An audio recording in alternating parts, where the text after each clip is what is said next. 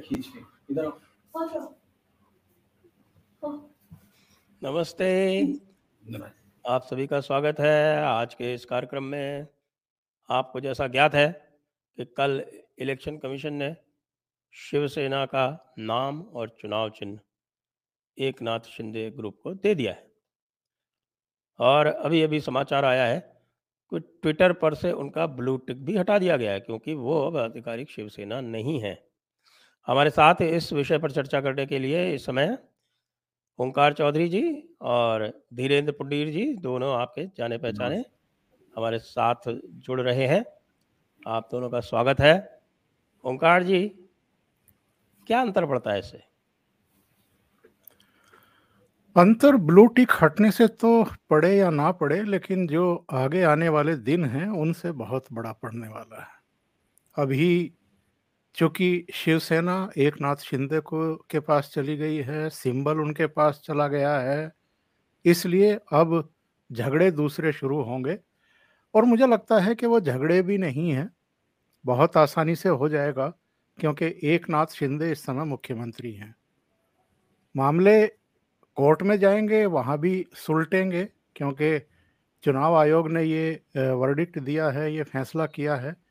अभी जो नए झगड़े शुरू होंगे वो ऑफिसेज को लेकर के होंगे, जो मुंबई में है और जो दूसरी जगहों पर हैं। अभी झगड़े फंड को लेकर के होंगे। जो मूल शिवसेना है उसका जो फंड है उस पर भी एकनाथ शिंदे का कब्जा होगा, और वो सारे डॉक्यूमेंट जो हैं वो उनके पास आएंगे। सब साइनिंग अथॉरिटी वगैरह वो सब चेंज हो जाएगी, तो झगड़े यहाँ शुरू होंगे और अंतर इससे आएगा। संजय जी, हम और आप अच्छे तरीके से जानते हैं कि शिवसेना का या मातोश्री परिवार का जो जितना भी फंड आ रहा था वो कहाँ से आ रहा था, किसके जरिए आ रहा था, और जो इनको प्राण वायु मिल रही थी वो जाहिर है पिछले 25-30 साल से बीएमसी से मिल रही थी। और बीएमसी के चुनाव अब किसी भी समय घोषित होने वाले हैं। बीएमसी में जो जमीन से सूचनाएं आ रही हैं, और इस फैसले के बाद तो मुझे लगता है कि और भी लगभग निश्चित हो गया है कि बीएमसी भी इनके हाथ से जाएगी, और उस पर भारतीय जनता पार्टी, एकनाथ शिंदे और जो राज ठाकरे वगैरह की जो एक नया गुट, एक नया गठबंधन, एक नई समझबूझ बन रही है, उसका कब्जा होने की संभावना व्यक्त की जा रही है। अगर ऐसा होता है तो बहुत बड़ा फर्क पड़ने वाला है, बहुत बड़ा फर्क पड़ने वाला है। जी जी, यही प्रश्न धीरेन्द्र जी से। देखिए, मुझे लगता है कि ये बहुत ही बड़ा चुनाव के वक्त कोई मुद्दा उस समय तक, अगर जो उनकी आदत अभी दिख नहीं रही है, अगर आप देखेंगे तो हम लोगों ने उद्धव ठाकरे और उनके बेटे आदित्य ठाकरे को अब तक पब्लिक में उतरकर उस तरह, वो 2-3 रैलियां आपको याद होंगी जो उन्होंने, कहते हैं ना गांव में कि गर्म जोश गर्म खून है, तो वो निकले, उसके बाद से वो वहीं बैठे हुए इंतजार कर रहे हैं। अगर किसी तरह का देखें तो उनकी उस तरह की अभी तक की जो स्टाइल है फंक्शनिंग, उससे तो कोई, मुझे नहीं लगता कि इससे बहुत ज्यादा फर्क वो डालने की स्थिति में होंगे कि आप मशाल, हालांकि एक इमोशनल जो स्पीच होती है जो सिर्फ अपने लोगों के लिए होती है, वो उन्होंने जरूर दी कि मशाल लेकर उन्होंने महाशिवरात्रि से एक दिन पहले धनुष बाण छीन लिया है और अब आप निकलो और मशाल से मुकाबला करो, ये सब करने के बाद। लेकिन वो खुद कितनी मेहनत करते हैं इस पर, क्योंकि हमारे पास दोनों तरह के उदाहरण हैं। हम अगर उसको देखें, जो चुनाव की और या पॉलिटिक्स की हिस्ट्री हम देखें, तो हमारे पास दोनों तरह के उदाहरण हैं। इंदिरा गांधी से ले लिया गया चुनाव चिन्ह, तो भी वो जब निकली तो क्या हुआ, और फिर जिस चुनाव आपने केसीआर का भी, ओ माफ कीजिएगा, एनटी रामाराव और जब उनके दामाद के बीच में हुआ, उनके दामाद ने वो चिन्ह लिया तो वो भी जीता। तो अलग अलग चीजें हमारे पास हैं, सवाल है कि उसको कैसे मोबिलाइज करते हैं। शिवसेना की सबसे बड़ी दिक्कत, शिवसेना अब नहीं कहेंगे, उद्धव ठाकरे और उसके बेटे की जो सबसे बड़ी दिक्कत यह है कि जिस आधार पर 80s के बाद, 80 से पहले इस आधार पे नहीं थी, क्योंकि लोग ये भूलते हैं कि जो बाल ठाकरे साहब है वो 75 की इमरजेंसी, 77 के इलेक्शन और 80 के इलेक्शंस में कांग्रेस के स्टांस सपोर्टर थे और उनको सपोर्ट करते थे। लेकिन 80 के बाद जिस तरह की उन्होंने राजनीति अख्तियार की थी, उसमें उन्होंने एक सॉलिड वोट बैंक बनाया। 89 के बाद तो वो फिर एक हिंदू जो धुर हिंदू स्टैंड से उस पर खड़े होने लगे और उनके साथ लोग इर्द गिर्द जुड़ने लगे। नहीं तो 72 के विधानसभा भी एक जीता पाए थे, वो उससे पहले 70 के उपचुनाव पहली बार वो जीता था। अगर हम इस तरह देखते आए तो क्रमिक विकास उनका तब होता है जब वो हिंदुत्व के साथ स्ट्रांगली खड़े होते हैं और मराठा वो समुदाय उनके साथ जुड़ता है। लेकिन यहाँ अगर आप देख रहे हैं, जो अगर उद्धव ठाकरे को आप देखें, आदित्य ठाकरे को देखें, तो ये लोग उस मूल आइडिया जो पिछले 40 सालों में बना, उस पार्टी का जो बेस बना, उसके अगेंस्ट खड़े हो गए। यानी जो मूल वोटर है उसके अगेंस्ट खड़े हैं। हालांकि रीजनल पार्टियां या परिवार आधारित पार्टियों की विचारधारा को लेकर मैं कभी भी बहुत इत्तेफाक नहीं रखता हूं कि उनकी कोई विचारधारा होती है। वो हमेशा से फायदा जहां मिलता है उसी के अनुरूप ढल जाते हैं। वो हम लोग यहाँ यूपी से लेके तमाम जगह पर देखते हैं। लेकिन उनका जिस तरह का रिलेशन अपने वोटर के साथ रहता है, यानी जो उनका वोटर है उसके साथ वो वफादारी करते हैं, यहां आपको नहीं दिखाई दिया। इसीलिए उस शिवसेना में जिसमें कोई एक पार्टी छोड़ता था तो आपको याद होगा छगन भुजबल कहां छिप के रहे थे, नारायण राणे कितने दिन तक, लेकिन यहाँ उसी दिन आराम से आके वो उसी घरों में रहे, वहीं रहे। तो ये इस बात की तरफ है कि उनका विचार उनसे छिज चुका है, उनका आइडिया उनके खिलाफ खड़ा है। तो ये सिर्फ एक तात्कालिक हमको राजनीतिक मुद्दा जरूर दिख रहा है, लेकिन अगर वो बाप बेटे मेहनत नहीं करते हैं तो मुझे लगता है कि ये पार्टी एक तरह से एकनाथ शिंदे और जो डिटेल से टेक्निकल चीजें बताई हैं ओंकार जी ने, वो तो असर डालेंगी, क्योंकि आपका फंड, आपकी तमाम चीजें।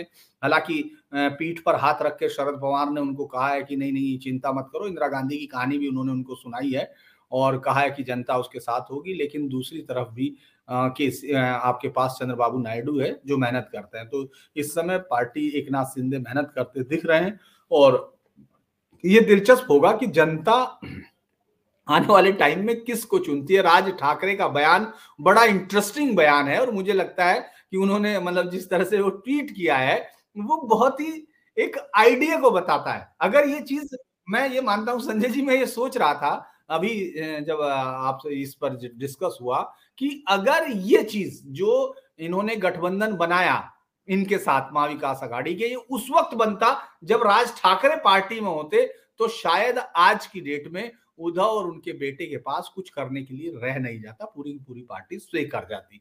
लेकिन इतिहास अपने से चलता है और अपने तरह से बनाता है।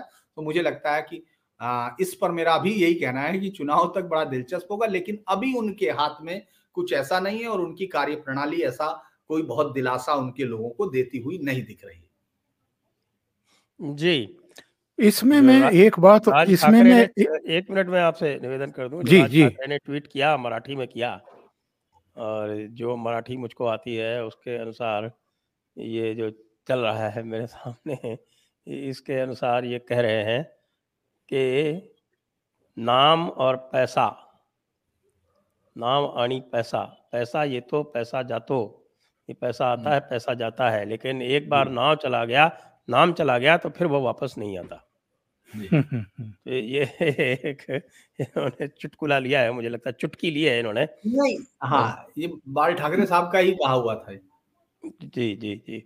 तो मैं ये पूछ रहा था आपका जी, आप कुछ कह रहे थे, पहले आप वो कह लें उसके बाद। हाँ, मैं ये कह रहा था कि अभी एक और कानूनी दांवपेच शुरू होने वाला है। ये जो 15 एमएलए इस समय उद्धव ठाकरे के साथ बचे हुए हैं और जो करीब 7 एमपी बचे हुए हैं, ये शिवसेना के सिंबल पर चुन करके आए थे। टेक्निकली वो शिवसेना के विधायक और एमपी हैं। अभी उन पर भी तलवार लटकेगी। उनको विधानसभा में और संसद में उन शिवसेना सांसदों के साथ बैठ कर के उनके अनुसार बिहेव करना पड़ेगा अगर उनको अपनी सदस्यता बचानी है। जैसे वो एजेंडा तय करेंगे सदन का कि उनको किस विषय पर क्या स्टैंड लेना है। अगर वो ऐसा नहीं करते हैं तो वहाँ भी उद्धव ठाकरे को और उनके जो 7 एमएलए और एमपी हैं उनको भुगतना पड़ सकता है। वैसे मेरा ये मानना है कि बीएमसी चुनाव से पहले भी और बीएमसी चुनाव के बाद भी 2024 के आम चुनाव से पहले और विधानसभा चुनाव से पहले अभी जो बचे हुए लोग हैं, जो बहुत निष्ठ हैं उनके प्रति, जो बहुत करीबी हैं, उनका तो छोड़ दीजिए, पर बाकी में अभी भगदड़ मचेगी और ये लोग एकनाथ शिंदे की तरफ जाएंगे। जी, मैं ये प्रश्न पूछ रहा था आपसे ही ओंकार जी, कि एक बात हमने पहले एक पुराना डायलॉग हुआ था हमारा, उसमें बाबू थे, तो उनका कहना था कि जो शरद राव के साथ रहेगा वो समाप्त होगा। क्या शरद राव ने अंततः जो उनका लक्ष्य था, जो उनका मुख्य लक्ष्य था कि केवल एनसीपी और भारतीय जनता पार्टी ही मुख्य पार्टी रह जाएं और शिवसेना और कांग्रेस समाप्त हो जाए, तो क्या अब वो अपने लक्ष्य की तरफ शनैः शनैः बढ़ रहे हैं? सबसे हैप्पी पर्सन अगर कोई इस समय महाराष्ट्र की राजनीति में है तो वो शरद पवार है। हालांकि उनकी अपनी पार्टी के भीतर भी बहुत कुछ चल रहा है, उस पर मैंने आज दोपहर में वीडियो भी बनाया। जी हाँ, उसकी भी बात करेंगे हम। जी हाँ। हाँ, जिस तरह का बयान सुप्रिया सुले का आया है वो बहुत कुछ कहता है, पर ये क्या हो रहा है? जी, जी, अब ठीक है, आपकी आवाज़ तो वैसे भी आ रही है। जी जी जी, जो आपने प्रश्न किया शरद पवार का तो एक्चुअल में गेम ही ये था। और उनके जो आदमी कहे जाते हैं संजय राउत, उन्होंने भरपूर काम किया शरद पवार के लिए। शरद पवार जो चाहते थे वो उन्होंने करीब करीब कर दिया। अब तो बंटाधार है, खत्म है मामला। वो शिवसेना को खत्म करना चाहते थे, शिवसेना खत्म हो गई। और देखिए, ये पार्टी अब एकनाथ शिंदे के पास है, एमएलए अधिकांश इनके साथ हैं, पार्टी दफ्तर वगैरह ये सब चीजें, तो उस मायने में तो शिवसेना अभी भी जीवित है। हाँ, मालिक बदल गया है, अध्यक्ष बदल गया है, जो डिसीजन मेकर था वो चेंज हो गया है, पर शिवसेना अभी है। तो आप ये कहें अगर के शरद पवार का जो गेम था शिवसेना को खत्म करने का वो सफल हो गया है, वो पूरी तरीके से ठीक नहीं है। कुछ हद तक मातोश्री का खेल खत्म कर दिया उन्होंने। वो मातोश्री जहां से बैठ कर के बाला साहब ठाकरे, हालांकि रिश्तेदारी है, करीबी रिश्तेदारी है, उद्धव ठाकरे की जो पत्नी है वो शरद पवार के खानदान से ही आती हैं, एक करीबी रिश्तेदारी है। लेकिन एक बार बाला साहब ठाकरे ने कहा था कि रिश्तेदारी और सामाजिक रिश्ते अपनी जगह हैं और राजनीति और विचारधारा वो बिल्कुल एकदम अलग है। तो उस स्तर पर हम इनसे कोई किसी तरह का रिश्ता नहीं रखेंगे, किसी तरह का इत्तेफाक नहीं रखेंगे। वहां तो हमारा 36 का ही आंकड़ा चलेगा। पर वो जो भेद था, वो जो रास्ता अपनाया था बाल ठाकरे ने, वो खत्म कर दिया उद्धव ठाकरे ने मुख्यमंत्री पद हासिल करने के लिए। और जो बातें अब ये संजय राउत कह रहे हैं 2014 में भारतीय जनता पार्टी ने हमें धोखा दिया था, हमारे साथ गठबंधन तोड़ दिया था, वो गठबंधन क्यों टूटा था उस पर जाएंगे तो टाइम निकल जाएगा। पर हकीकत ये थी। टाइम क्यों, आप याद दिला सकते हैं कि कैसे जी हाँ, उन्होंने जो है 2014 लोकसभा के चुनाव के बाद भी अपनी भाजपा से डबल सीटें अपने पास रखने का प्रयास किया था? यस। और 2013 से ही देश में जो बयार चल रही थी, जो हवा चल रही थी, जिस तरीके से नरेंद्र मोदी का एक जलवा दिखाई दे रहा था, उसमें भारतीय जनता पार्टी ने दो बड़े डिसीजन लिए थे। एक तो हरियाणा में इंडिपेंडेंटली जाकर के चुनाव लड़ना विधानसभा का, और महाराष्ट्र में इनको ये बताना कि अब आप उस स्थिति में नहीं हैं और अब भारतीय जनता पार्टी के पक्ष में जो है हवा बह रही है, तो हम इतनी सीटों पर लड़ेंगे। हरियाणा में उस समय भजनलाल की पार्टी से गठबंधन हुआ करता था। कुलदीप बिश्नोई को भी बड़ी भारी गलतफहमी थी अपने बारे में। उनका क्या हश्र हुआ उस चुनाव के बाद सब जानते हैं। और महाराष्ट्र में भारतीय जनता पार्टी अपने हिसाब से लड़ी तो 120 से ज्यादा सीटें लेकर के आई थी। जी, हालांकि 122। उस चुनाव में उस चुनाव में इनको भी 63 सीटें मिली थी, शिवसेना को भी, पर शायद वो इनकी हाइट थी, इसके ऊपर तो ये जाने के बारे में सोच भी नहीं सकते, क्योंकि बाल ठाकरे के समय भी पूरे महाराष्ट्र की तो शिवसेना कभी नहीं रही। कुछ कुछ पॉकेट्स हैं जहां पर शिवसेना को समर्थन मिलता रहा है, सीटें मिलती रही हैं। तो बाल ठाकरे से बड़े नेता तो उद्धव ठाकरे नहीं है। और जिस तरह से इन्होंने आइडियोलॉजी के स्तर पर जो नीतियां थी, जो दूसरी उनकी विचारधारा थी, उससे समझौते किए और जाकर के सोनिया गांधी और पवार साहब की गोद में बैठ गए मुख्यमंत्री बनने के लिए। यही तो मूल वजह बनी पार्टी में इतनी बड़ी टूट की। और संजय जी, धीरेन्द्र जी को भी याद होगा किस तरह से गर्दन टेढ़ी करके संजय राउत बयानबाजी करते थे। जब कर्नाटक वाला मसला हुआ था, उसके बाद फिर मध्य प्रदेश का मसला हुआ था, तो इन लोगों ने कैमरों पर आकर के चुनौती देना शुरू किया था भारतीय जनता पार्टी नेतृत्व को कि जरा महाराष्ट्र में ये करके दिखाइए तो हम मुंबई की सड़कों पर बताएंगे कि कैसे जो है आप ये करते हैं। हो गया। और क्या हुआ, जब ये लोग सूरत गए, गुवाहाटी गए, गोवा गए और वापस मुंबई आए, तब तक तो सत्ता चेंज हो चुकी थी, मुख्यमंत्री चेंज हो चुका था, पुलिस प्रशासन शासन सब इनके हाथ में था। संजय राउत तब हेकड़ी दिखाते जरा सड़कों पर निकल करके, या शिव सैनिकों को जो बचे खुचे थे उनको सड़कों पर निकाल करके लाते कि भाई बस आ रही है गोवा से, करो हमला इस पे। क्यों नहीं कर पाए? तो कभी भी सत्ता के नशे में उस तरह का बिहेव नहीं करना चाहिए जैसा संजय राउत ने किया या उद्धव ठाकरे ने किया। सत्ता आपके हाथ में आ गई, और जब पावर आती है, जब, हालांकि मैं उसको एब्सोल्यूट पावर भी नहीं कहता, क्योंकि आप दो अलग अलग पार्टियों के कंधों पर सवार थे, और वो ऐसी पार्टियां हैं जिन पर आप आंख मूंद करके भरोसा नहीं कर सकते। सबसे ज्यादा बजट उन्हीं दोनों पार्टियों के पास चला गया, सबसे ज्यादा खर्चा वही कर रहे थे, अपने कार्यकर्ताओं को ओबलाइज वही कर रहे थे, आप नहीं कर पा रहे थे। और जैसा आपने कहा, बहू की बात को याद करते हुए, कि जो जो शरद पवार के संपर्क में आता है या उनका कृपा पात्र बनता है, उसका क्या हाल होता है, ये अतीत की बहुत सारी घटनाएं बताती हैं।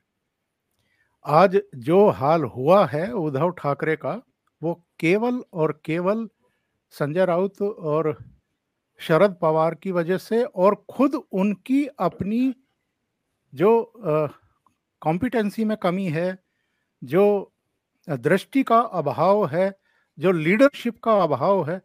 जब आप किसी संगठन को, किसी संस्था को हेड करते हैं, तो फिर आपको पता होना चाहिए कि आपके संगठन में, आपकी संस्था में हर एक सदस्य जो जुड़ा हुआ है, उनमें से किसकी क्या काबिलियत है और कौन किसको आप क्या जिम्मेदारी दे सकते हैं। पर जो अहंकार है वो इनके सिर चढ़ करके बोलता रहा, चाहे पालघर वाला प्रकरण रहा हो, कंगना रनौत वाला रहा हो, एक नवल ऑफिसर के साथ जिस तरीके से शिव सैनिकों ने मारपीट की और फिर थाने में खड़े खड़े उनको जमानत दे दी गई।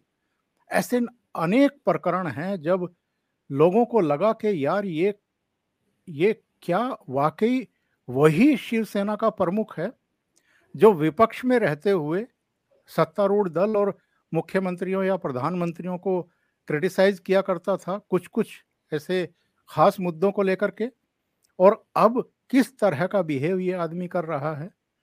तो जब लगा इनको, एमएलए को, एमपीज को, कि भाई अगर इसके नेतृत्व में हम आम चुनाव में गए या विधानसभा चुनाव में गए तो बहुत बुरा हाल होने वाला है, इसलिए उन लोगों ने अल्टीमेटली ये फैसला लिया। और भारतीय जनता पार्टी तो, जैसा देवेंद्र फडणवीस ने भी कहा है, वो तो इस क्षण की प्रतीक्षा में बैठी हुई थी कि कब चिंगारी सुलगे और कब वो उसमें जो है अग्नि प्रज्वलित करें, और वो काम उन्होंने कर दिया। धीरेन्द्र जी, अब जो जी स्थिति बन रही है उसमें आप आगे क्या देखते हैं? अभी इसके बाद फिर हम ओंकार जी से एमवीए की भी बात करना आरंभ करेंगे। अभी तो आप शिवसेना का भविष्य क्या देखते हैं, ये बता दें। देखिए, मैं अभी यही बता रहा था कि मुझे सबसे बड़ा जो दिख रहा है वो ये है कि ये दोनों मेहनत करने के आदी नहीं है, क्योंकि जो इनको मिला था उसमें नया जोड़ने में कोई भी कामयाबी नहीं हासिल हुई थी। उद्धव यकीनन उन्होंने जब उनको सीटें मिली, अभी भी जब 55 में से 40 चले गए, उसके वक्त भी उन्होंने ब्रेव फेस दिखाने की कोशिश की, लेकिन पूरे कोरोना के दौरान आपने कभी भी लीड नहीं किया, आगे से जाके लीड नहीं किया, जो बहुत बड़ा कारण बना आपकी टूट का। आपको एक नाथ शिंदे से, जब हम लोग वहां, मैं मुंबई में लगातार घूम रहा था अपने चैनल की तरफ से लगातार, तो वहां हर विधायक का एक ही दर्द था कि जो पैसा मिला या जो लोगों तक पहुंचने के लिए हम लोगों को दवाइयां जो देनी थी वो भी एक नाथ शिंदे से मिली। और जो ये तो एक था काम के लिए, तो आप काम के मोर्चे पे आप बहुत खराब थे। आप अपने कभी भी कार्यकर्ताओं को आगे से बढ़कर, क्योंकि आप बहुत अच्छे ऑरेटर नहीं है, आपके पास वो करिश्मा नहीं है जो बाला साहेब ठाकरे का जाना जाता था कि भाई वो अपने लोगों को बांध के रखते हैं, वो आपके पास करिश्मा नहीं है। मेहनत अभी तक तो आपने करके दिखाई नहीं है। तो आपको जो विरासत में मिला था उसको गया, लेकिन जो सबसे बड़ी चोट आपने लगाई वो पार्टी की उस विचारधारा को लगाई जिस सहारे आप मुंबई में अपने आप को पूरा होल्ड बनाए हुए, यहाँ तक कि जो मुंबई है, जो उसकी नगर पालिका है, महानगर पालिका, वो तमाम चीजों पर जो आपका होल्ड था वो आइडियोलॉजी आपने गिरवी रख दी। आप लगातार अभी भले ही वो बाला साहेब का नाम ले रहे हैं, लेकिन बाला साहेब के बहुत सारे, हम लोगों ने सब याद होगा, वो छोटे छोटे काट के आजकल हर आदमी की कही गई बात उसको वापस मिलती है। तो बाला साहेब की जो उन्होंने सोनिया गांधी को लेकर कही या तमाम चीजों को, वो सब जर रही, यानी आपके कार्यकर्ताओं के अंदर कंफ्यूजन क्रिएट हुआ।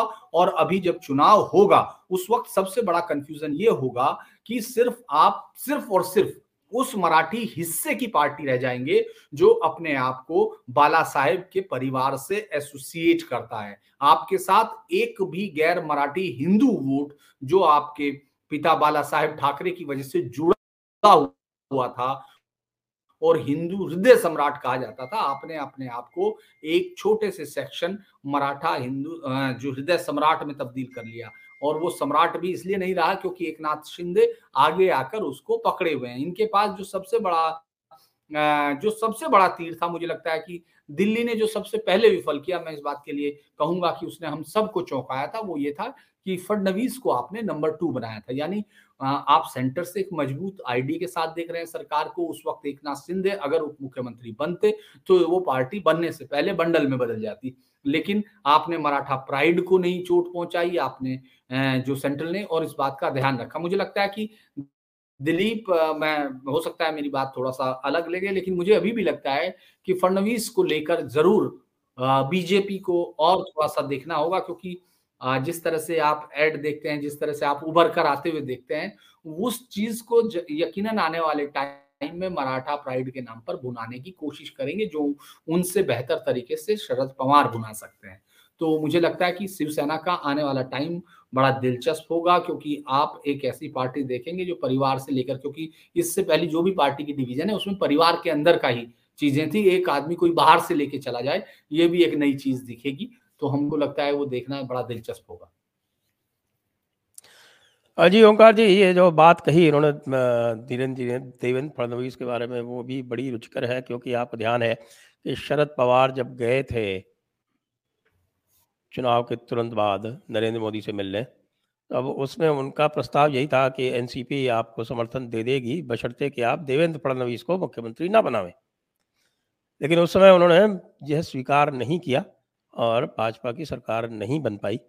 लेकिन अब जब स्थितियां बदली तब उन्होंने देवेंद्र फडणवीस को मुख्यमंत्री नहीं बनाया, और क्योंकि वो बात हो रही थी हिंदुत्व की सरकार की, और देवेंद्र फडणवीस कहीं ना कहीं अपनी सेक्युलर छवि के लिए अधिक जाने जाते हैं, और उनकी जो श्रीमती जी हैं वो बीच बीच में और बंटाढार करती रहती है। तो इसलिए एक नाथ शिंदे जो है हिंदुत्व के नाम की सरकार बनाएंगे, तो किसी भी प्रकार से देवेंद्र फडणवीस को मुख्यमंत्री नहीं बनाया जा सकता था। आप क्या सोचते हैं?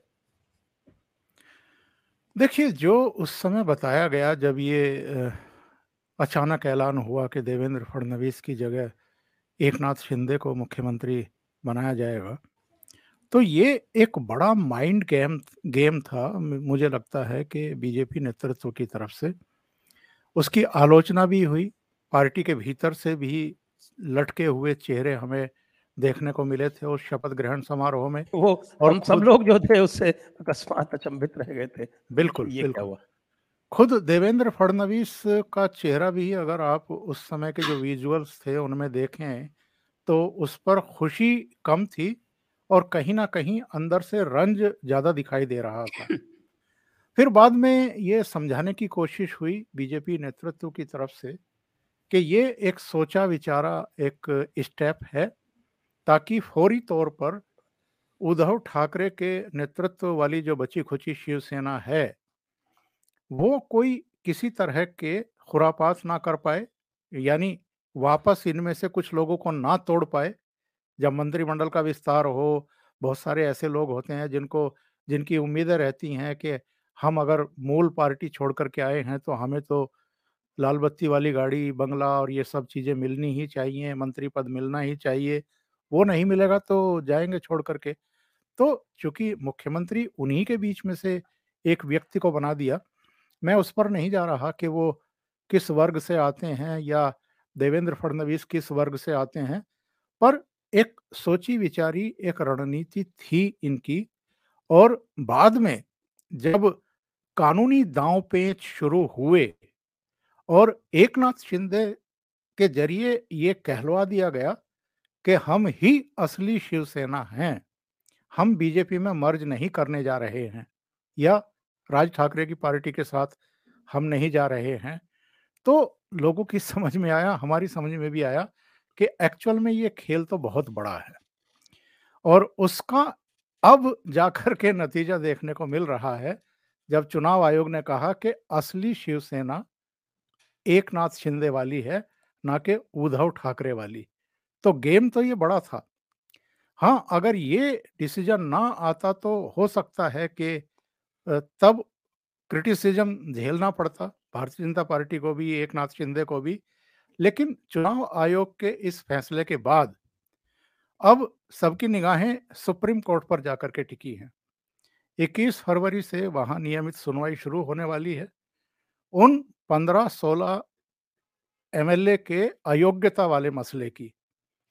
तो जब ये शिवसेना असली घोषित कर दी है, जब विधानसभा के स्पीकर ने इनको मान्यता दे दी है, तो फिर सुप्रीम कोर्ट के पास कितने ऑप्शन बचेंगे। हालांकि चीफ जस्टिस का कहना है कि ये बहुत पेचीदा मामला है, इस पर बहुत सोच समझ करके फैसला करना पड़ेगा। एक बार तो उन्होंने कहा कि 7 सदस्यीय संविधान पीठ को सुपुर्द किया जाए कि नहीं किया जाए, इस पर हम चर्चा कर रहे हैं। फिर अल्टीमेटली कहा कि नहीं नहीं, 5 सदस्यीय जो संविधान पीठ है वही इस पर फैसला करेगी। तो देखना दिलचस्प होगा कि चुनाव आयोग ने जो फैसला किया है उसके अनुरूप ही सुप्रीम कोर्ट भी कुछ फैसला सुनाता है या सुप्रीम कोर्ट भी हमें आश्चर्यचकित करता है।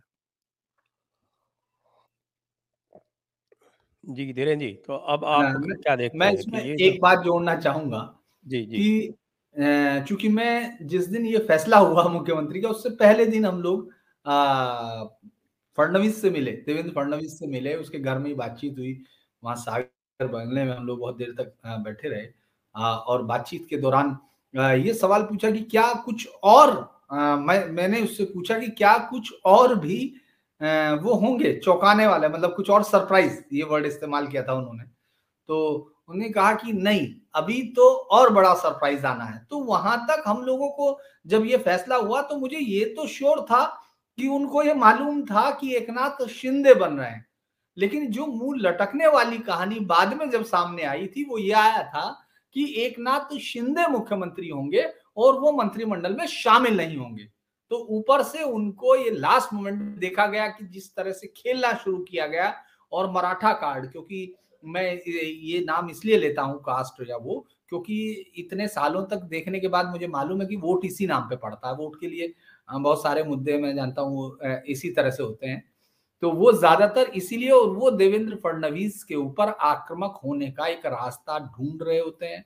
वो ब्राह्मण नाम को वो बुनाने की कोशिश करते हैं, लगातार कोशिश करते हैं, क्योंकि मैं वहाँ उन तमाम जो जर्नलिस्ट हैं उनसे भी जब बात करता हूँ, तो उन सब से भी, क्योंकि जब आप एक खास राज्य के जर्नलिस्टों से बात करते हो तो वहाँ बहुत सारी चीज़ें आपको मालूम होता है कि वो बहुत कॉमन तरीके से बिहेव करते हैं, जो वहाँ कास्ट आधारित पॉलिटिक्स के अनुरूप दिखता है। तो वो मैंने देखा, और जो देवेंद्र फडणवीस जिस तरह से आप देखेंगे एग्रेसिव हैं, और शरद पवार, ये वहाँ बातचीत में है, मतलब मैं इसका कोई पुष्टि नहीं कर सकता, लेकिन वहाँ तमाम जर्नलिस्टों का कहना है कि शरद पवार उनसे इसलिए वो होते हैं, हैप खाते हैं या उससे ज्यादा उसके अगेंस्ट खड़े होते हैं, क्योंकि उसमें वो अपना अक्ष देखते हैं, बाकी सबकी छुट्टी कर देने वाला। तो ये भी एक कारण है कि उनके खिलाफ जो है चलने का, लेकिन ये जरूर है कि वो डोमिनेट करने की कोशिश करते हैं। और अभी भी अगर आज का ही एक एड है, मैं न्यूज़पेपर अभी लेके नहीं बैठा, जिसमें दिखा नीचे बाकायदा वो पूरे बहुत बड़ा उनका फोटो है, इधर पीएम का है और ऊपर मुख्यमंत्री मंत्री छोटे उसमें है, मतलब वो जो कह सकते हैं कि वो उनका डिपार्टमेंट होगा, लेकिन अमूमन ऐसा प्रोटोकॉल आपने देखा होगा नहीं होता, ये इशारा करता है। जी हाँ, वैसे महाराष्ट्र में जो भी मैं बात करता हूँ, मेरे जो संपर्क है वहाँ पर ब्यूरोक्रेसी में, तो उनका भी मानना है कि पीठ पीछे तो, या पिछली सीट की जो ड्राइविंग है, बैक सीट ड्राइविंग, वो तो उद्धव ठाकरे, देवेंद्र फडणवीस ही कर रहे हैं। मैं एक बार फिर से ओंकार जी के पास आता हूँ। ओंकार जी, अब एमवीए का क्या भविष्य रहेगा? क्या शिवसेना का यह हश्र देखने के बाद भी कांग्रेस, और विशेषकर जब उनका अध्यक्ष नाना पटोले जैसा एक बड़ा ही, जिसको कहें कि मजबूत आदमी है, तो उनका जो क्या वो अपना हश्र भी शरद पवार के हाथों शिवसेना जैसा हो जाने देंगे? संजय जी, मुझे लगता है कि बीएमसी के चुनाव निपटने तक चीज़ें क्लियर होंगी।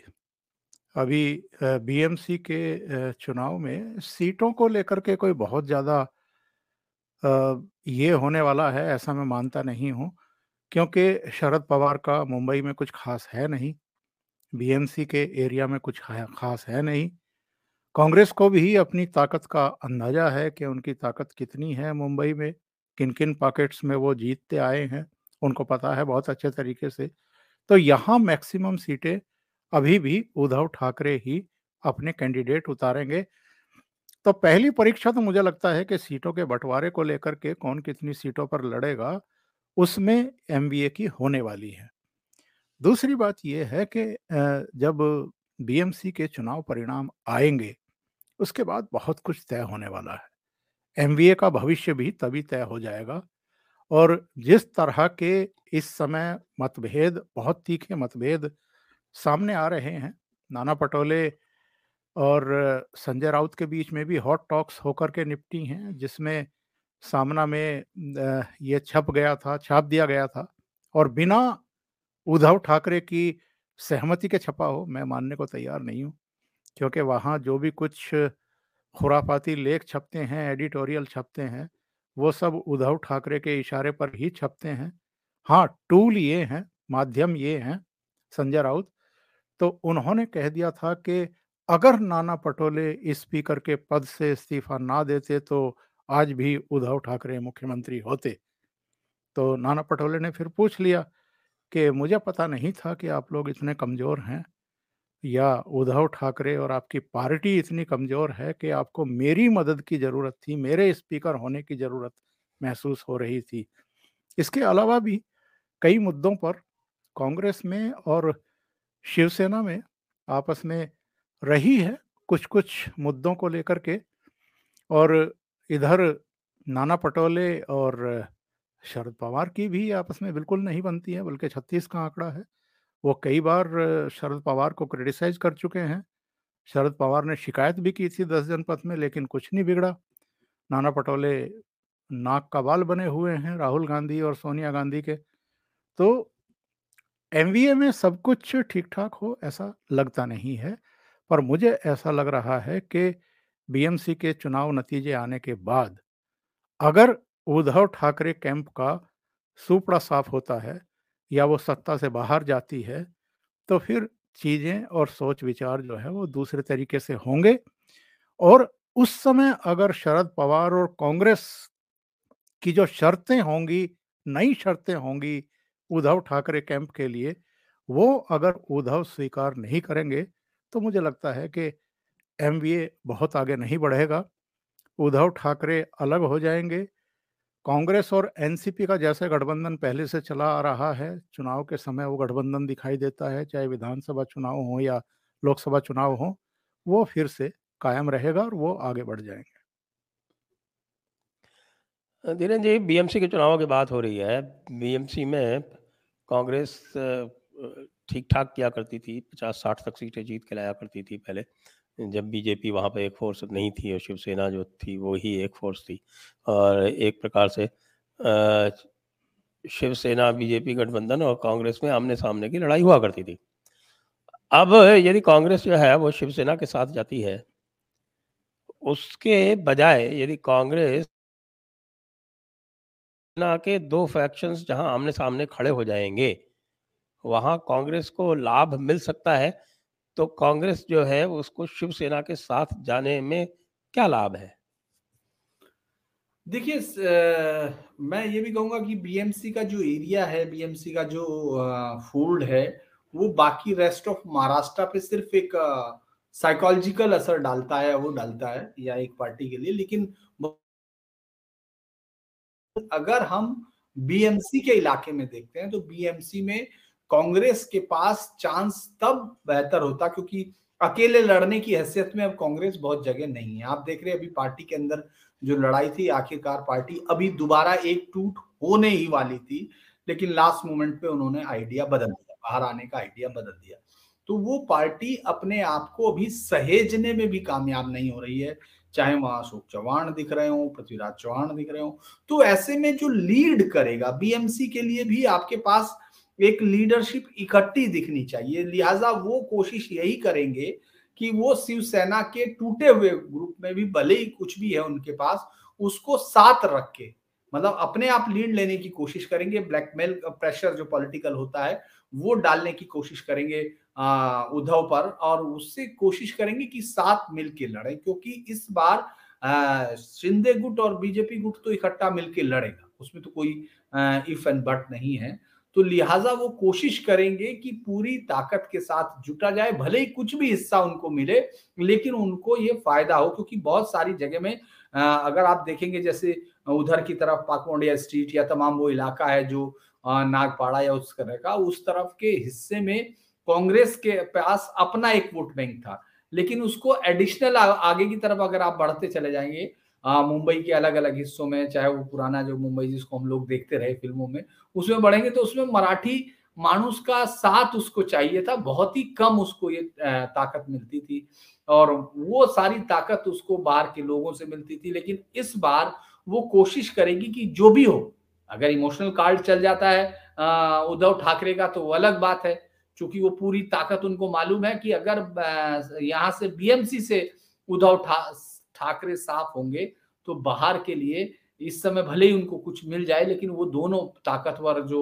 अपने पॉलिटिकल प्रेशर के लिए मशहूर हैं और सही समय पर दूसरे को निपटाने के लिए भी बहुत जिनको माना जाता है, वो शरद पवार उनको बाहर के हिस्सों में कोंकण और वो तमाम जगह जहां वो मजबूत अभी तक थे, अभी क्या होगा वो तो देखने की होगा, लेकिन वहां भी वो अपनी जमीन खो देंगे। तो लिहाजा न शिवसेना ये मतलब उद्धव गुट ये चाहेगा कि वो अकेले जाके पूरी तरह खेत रहे, क्योंकि उसको अभी ये यकीन नहीं कि उसको वो जो सहानुभूति वोट है क्या वो पूरी तरह से हासिल कर पाएगा, और बाकी सब भी। लिहाजा वो ये कोशिश करेगा कि जो महाविकास अघाड़ी के नाम पर एक बड़ा बेडोल सा जो गठबंधन बना है, उस सबको वो बनाए रख कर अपने आप को इस वक्त मजबूती दे। कांग्रेस की दिक्कत ये है कि कांग्रेस के पास कोई लीडरशिप अभी वहां अलग अलग लीडर हैं, लेकिन पार्टी एक नहीं है। ये अलग है, स्ट्रॉन्ग लीडरशिप हो सकती थी, लेकिन कांग्रेस पार्टी एक नहीं है। और सेंट्रल से अब तो आप देख ही रहे हैं कि कितनी मदद मिल रही है, त्रिपुरा या उन तमाम जगह पर एक भी रैली वहां की सेंट्रल लीडरशिप की नहीं है। और मल्लिकार्जुन खड़गे को जिताकर जिस मुझे लगता है कि जिस जनतांत्रिक व्यवस्था की उन्होंने खुशी जाहिर करने की कोशिश की होगी, वो अपने अध्यक्ष को, जो पार्टी के अध्यक्ष हैं, उनको वहाँ भेजकर एक रैली तक नहीं करा पाए। तो मुझे नहीं लगता कि कांग्रेस बीजेपी वहाँ जो लोकल कांग्रेसी हैं, वो आपस में लड़े बिना, जब तक कि वो किसी एक और संगठन से जीत की उम्मीद ना हो, वो उस मैदान में अकेले जाने की कोशिश करेंगे।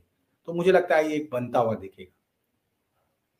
जी, और इससे पहले कि हम दर्शकों के प्रश्नों की ओर जाएं, दर्शकों से अनुरोध है कि आप अपने प्रश्न व्हाट्सएप और सुपर चैट के माध्यम से पूछ सकते हैं, और साथ में आप इस वीडियो को शेयर करें, इसको लाइक करें, आप हमें सब्सक्राइब भी करें और हमें आप सपोर्ट भी करें। जो लिंक आप देख रहे हैं नीचे चलते हुए, उन पे जाकर, और वो डिस्क्रिप्शन में दिए हुए हैं। चलते चलते ओंकार जी, मुझे प्रश्न ये पूछना है कि हमारा जो बेबी पेंगुइन है, आप जानते हैं ना बेबी पेंगुइन को? तो हमारा जो बेबी पेंगुइन है, वो दोबारा चुनाव लड़ेगा या नहीं लड़ेगा?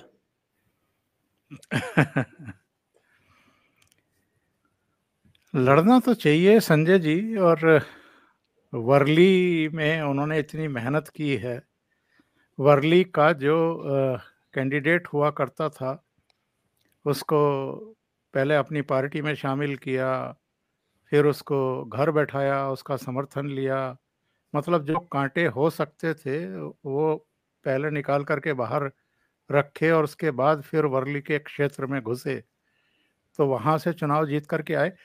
लेकिन मुझे लगता है कि चुनाव अगर वो लड़ेंगे भी, तो हालात, मतलब संबंध इतने खराब हो चुके हैं बीजेपी नेतृत्व और मातोश्री परिवार के, कि उनको कोई बख्शीश कम से कम अब भारतीय जनता पार्टी और शिंदे गुट बिल्कुल देने वाला नहीं है। क्योंकि इन्होंने जिस जिस तरह की लैंग्वेज का इस्तेमाल किया है, होम मिनिस्टर के बारे में, प्राइम मिनिस्टर के बारे में, एक नाथ शिंदे उनके साथियों के बारे में, एक नाथ शिंदे को तो सीधे गद्दार और पीठ में छुरा भोंकने वाला जो है, इन्होंने बार बार कहा है, बार बार उनको अपमानित किया है। इसके बावजूद किया है कि आदित्य ठाकरे की उम्र क्या है, एक नाथ शिंदे की उम्र क्या है, आदित्य ठाकरे का राजनीतिक अनुभव क्या है, संघर्ष क्या है, और एक नाथ शिंदे का 40 साल से वो सक्रिय हैं, एक थ्री व्हीलर चलाने वाला एक आम सा शिव सैनिक, जो बाल ठाकरे के चरणों में बैठ करके और वहाँ से राजनीति की ABCD सीख करके मुख्यमंत्री पद तक पहुँचा है, और जो आज भी 16-16, 18-18 घंटे काम कर रहा है। उसके बारे में आप इस तरह के अपशब्दों का प्रयोग करें, बजाय इसके कि आप ठंडे दिमाग से ये सोचें कि आपसे और आपके पिताश्री से क्या क्या गलतियां हुई हैं, कौन कौन से ऐसे कारण थे जिनके चलते आपकी पार्टी के 55 में से 40 MLA टूट गए, और 18-19 में से 13 MP टूट गए, और अलग अलग जो कॉरपोरेशन थी, जो नगर निगम थी, जो आपके नगर परिषदें थी, वहाँ से पूर्व कॉरपोरेटर जो है वो टूट करके चले गए, पदाधिकारी टूट करके चले गए। ये आत्ममंथन करने के बजाय आप गाली गलौज की भाषा में उतर आए, और ये जो एरोगेंस जिसके बारे में चर्चाएं होती हैं पूरे महाराष्ट्र में और महाराष्ट्र के बाहर भी, कि जो मातोश्री की एरोगेंस है कि कार्यकर्ता मिलने के लिए आते हैं, बाहर भीड़ लगा करके खड़े होते हैं। अब की तो मैं नहीं कह रहा, जब ये मुख्यमंत्री थे या जब इनका ओरा था, जब पार्टी एकजुट थी, तो ये जो बाबा होते हैं, बाबाओं की तरह बाहर निकल करके ऐसे हाथ जोड़ करके उनको अभिवादन करते थे और फिर वापस चले जाते थे। यानी बाहर भी निकल करके उन लोगों से नहीं मिलते थे। लीडरशिप क्वालिटी वो होती है कि आप किसी का कोई काम कर पाएँ कि नहीं कर पाएँ, पर कम से कम जो लोग आपसे मिलने आ रहे हैं, उम्मीदों के साथ मिल कर के आ रहे हैं, और पता नहीं कितनी दूर से, कोई 200 किलोमीटर से, कोई 250 किलोमीटर से, कोई 300 किलोमीटर से चल के आ रहा है, कम से कम आप उसके आकर के कंधे पर हाथ तो रख दें, आप उससे प्यार से बात तो कर लें। ये तो अपने मंत्रियों के भी लिए भी उपलब्ध नहीं थे, अपने MLA के लिए भी उपलब्ध नहीं थे, अपने सांसदों के लिए भी उपलब्ध नहीं थे।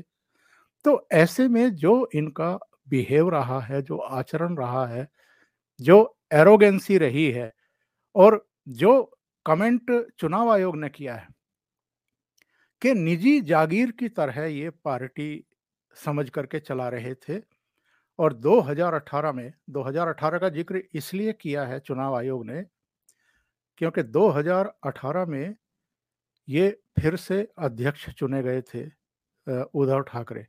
उस समय एक मनमाना इन्होंने संशोधन किया, जिसकी जानकारी चुनाव आयोग को देना भी मुनासिब नहीं समझा। तो इसलिए वो कमेंट किया गया है कि ये निजी जागीर की तरह पार्टी को चला रहे थे। हालांकि ये देश में अकेले नहीं हैं जो इस तरह की वंशवादी आधारित पार्टियों को निजी जागीर की तरह ही गवर्न कर रहे हैं। सबसे बड़ा उदाहरण तो इस समय हमारे सामने कांग्रेस है, जिनका अभी जिक्र किया है पुंडीर जी ने, कि मल्लिकार्जुन खड़गे को भी त्रिपुरा या जो दूसरे राज्य, 2 राज्य हैं जहां चुनाव हो रहे हैं, वहां नहीं जाने दिया गया, एक सभा नहीं करने दी गई। अरे भाई, जो राहुल गांधी और सोनिया गांधी लोकसभा में ज्योतिरादित्य सिंधिया के भाषण को बर्दाश्त नहीं कर पाए और उन पर एक तरीके से अघोषित पाबंदी लगा दी गई कि वो लोकसभा में ना बोलने पाए, और जिससे फ्रस्ट्रेटेड होकर के अल्टीमेटली वो पार्टी छोड़ करके बीजेपी में चले गए। वो मल्लिकार्जुन खड़गे को त्रिपुरा में जाकर के भाषण करने देंगे या किसी दूसरी जगहों पर जाकर के अकेले भाषण करने देंगे? तो ये डर नहीं रहेगा कि वो लीडर बन जाएंगे। तो लीडर तो ये किसी को बनते हुए देख ही नहीं सकते हैं। इसलिए पार्टी चाहे अरब सागर में डूब जाए, पर ये राहुल गांधी के अलावा जो है किसी को भाषण करने नहीं देंगे, किसी को जनसभाएं करने नहीं देंगे, पार्टी का बेड़ा गर्क हो जाए। तो इसलिए मुझे लगता है कि जो सिचुएशंस पैदा हुई हैं उसमें बहुत ज़्यादा संभावना संजय जी है नहीं। इनका हाल जो होना है वो लगभग इस समय दिखाई दे रहा है, उसी रास्ते की तरफ ये लोग बढ़े। जी, तो अब आइए, अब हम दर्शकों के प्रश्न ले लेते हैं।